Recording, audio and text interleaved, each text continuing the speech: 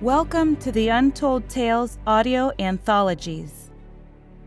Written by Dr. Jeffrey A. Robinson and narrated by Melissa Del Toro Schaffner.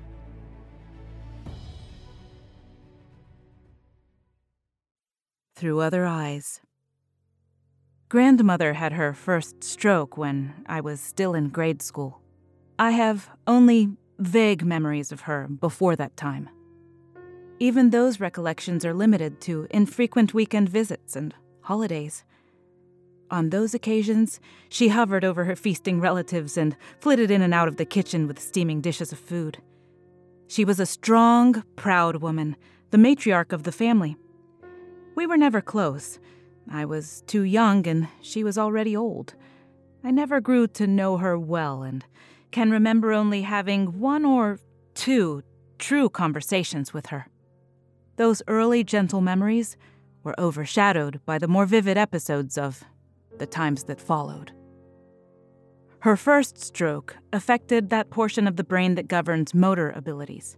The subsequent ones progressively stripped her of control of her body and her mind. As I grew up, I always remember her recovering from her last attack, as she learned once more to master her own muscles to walk, to eat, or to speak. I was far too young to understand what was happening. Indeed, my parents deliberately told my brothers and me little of what had transpired, to shelter us from the pain they could hardly bear themselves. Besides, I was far too busy at 10 years old playing with friends, going to school and learning about life, to think about death. Everyone always spoke of grandmother as she had been before. She had once been a schoolteacher, articulate, intelligent, well-read. Now they called her noble and strong-willed, courageous and fearless. I knew only a crippled old woman who slowly degenerated and disintegrated into something I could hardly consider human. Our visits to her grew less and less frequent. Her condition progressed over the years, but then she lived quite far away, so it was simple to put her out of my thoughts. When grandmother grew worse, she came to live with us.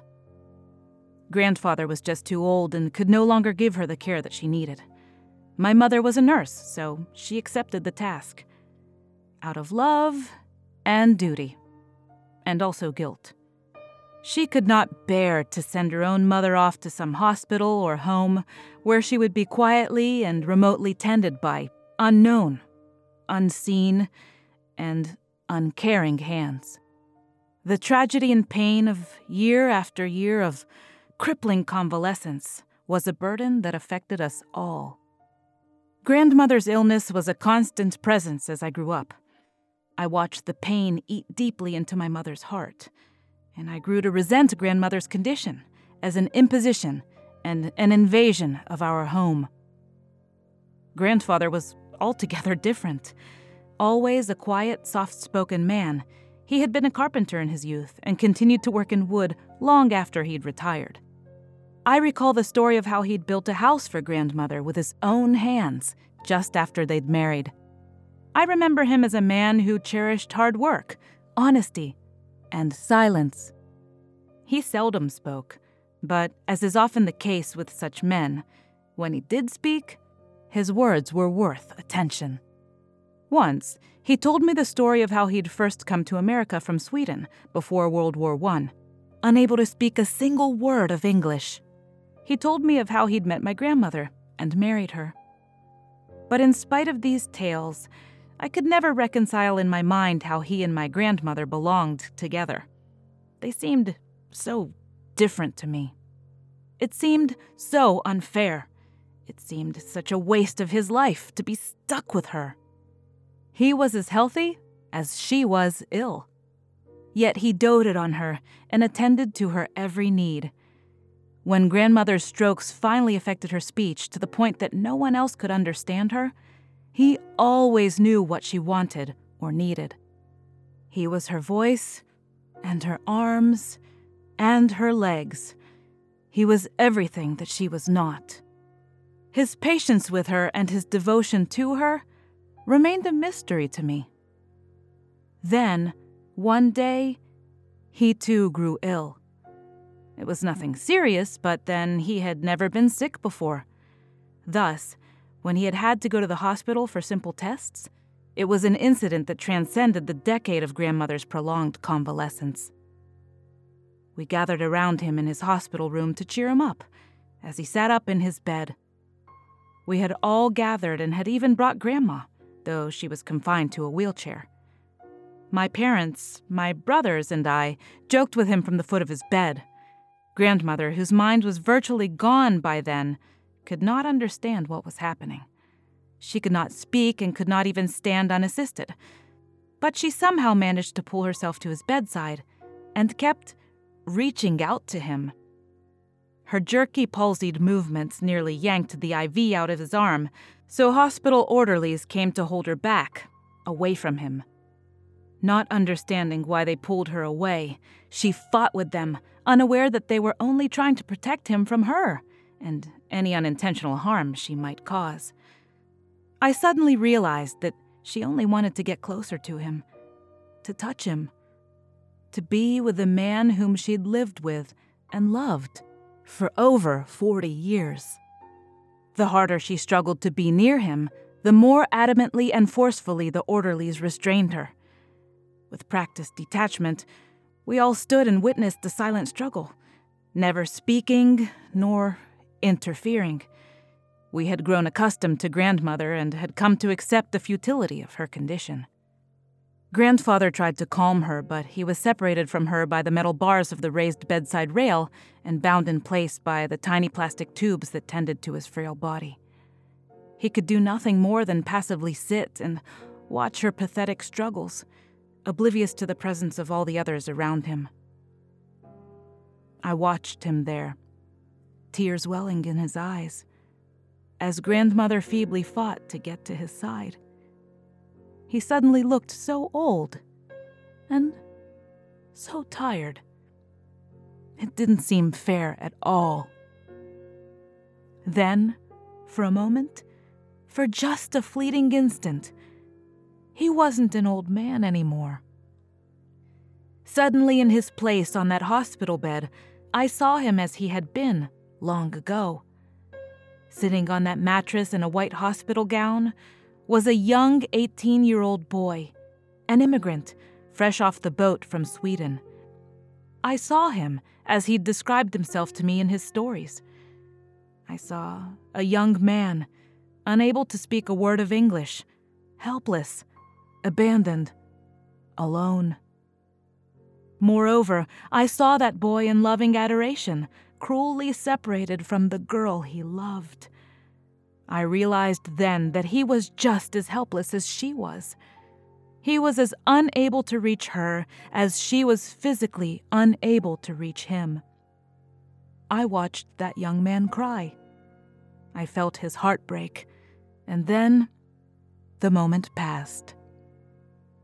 Once more, an old man sat alone on a cold, stark hospital bed, tears welling in his eyes. But those eyes had become the eyes of a young man, a boy, trapped in a body, aged and old. I saw youth trapped in a prison without a key and realized that he had not forsaken long years of life on a crippled old woman who had lingered too long near death. He had simply continued to love the girl for whom he had built a house so many years before. In the same fashion that I had seen him a moment before, his eyes saw grandmother as she had been so long ago. The love that they'd once shared remained and spanned those long, lost years. Only time had passed. Nothing else of consequence had changed between them. Despite the ravages of time and the cruelty of the years, they remained the same in each other's eyes. I cried and left the room. No one knew why. To this day, I'm not sure that anyone else even noticed. I had discovered that grandfather saw far more with his heart than the rest of us saw with our eyes. Therefore, I could never meet his gaze without seeing those younger eyes. I always saw him as a young boy, peeking out of an old man's face. What I had seen in Grandfather as blind devotion was simply the result of a vision none of the rest of us shared. His love and faith were based on a memory of a reality we could not see.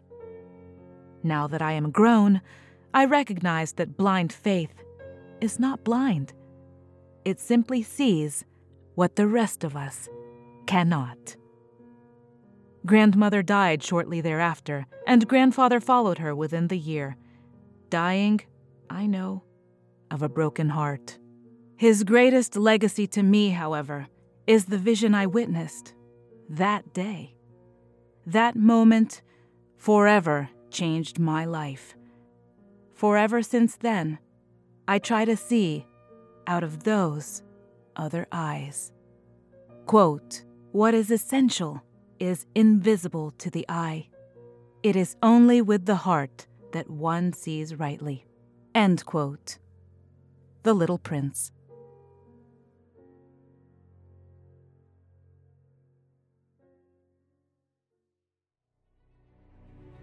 Thank you for listening. We hope you loved this story, and that you love all the stories here on the Untold Tales audio anthologies. This story, Eyes, is one of Jeff's favorite stories, and most personally treasured stories that he's chosen to share with us. If you loved what you heard, please consider leaving us a review on Podchaser.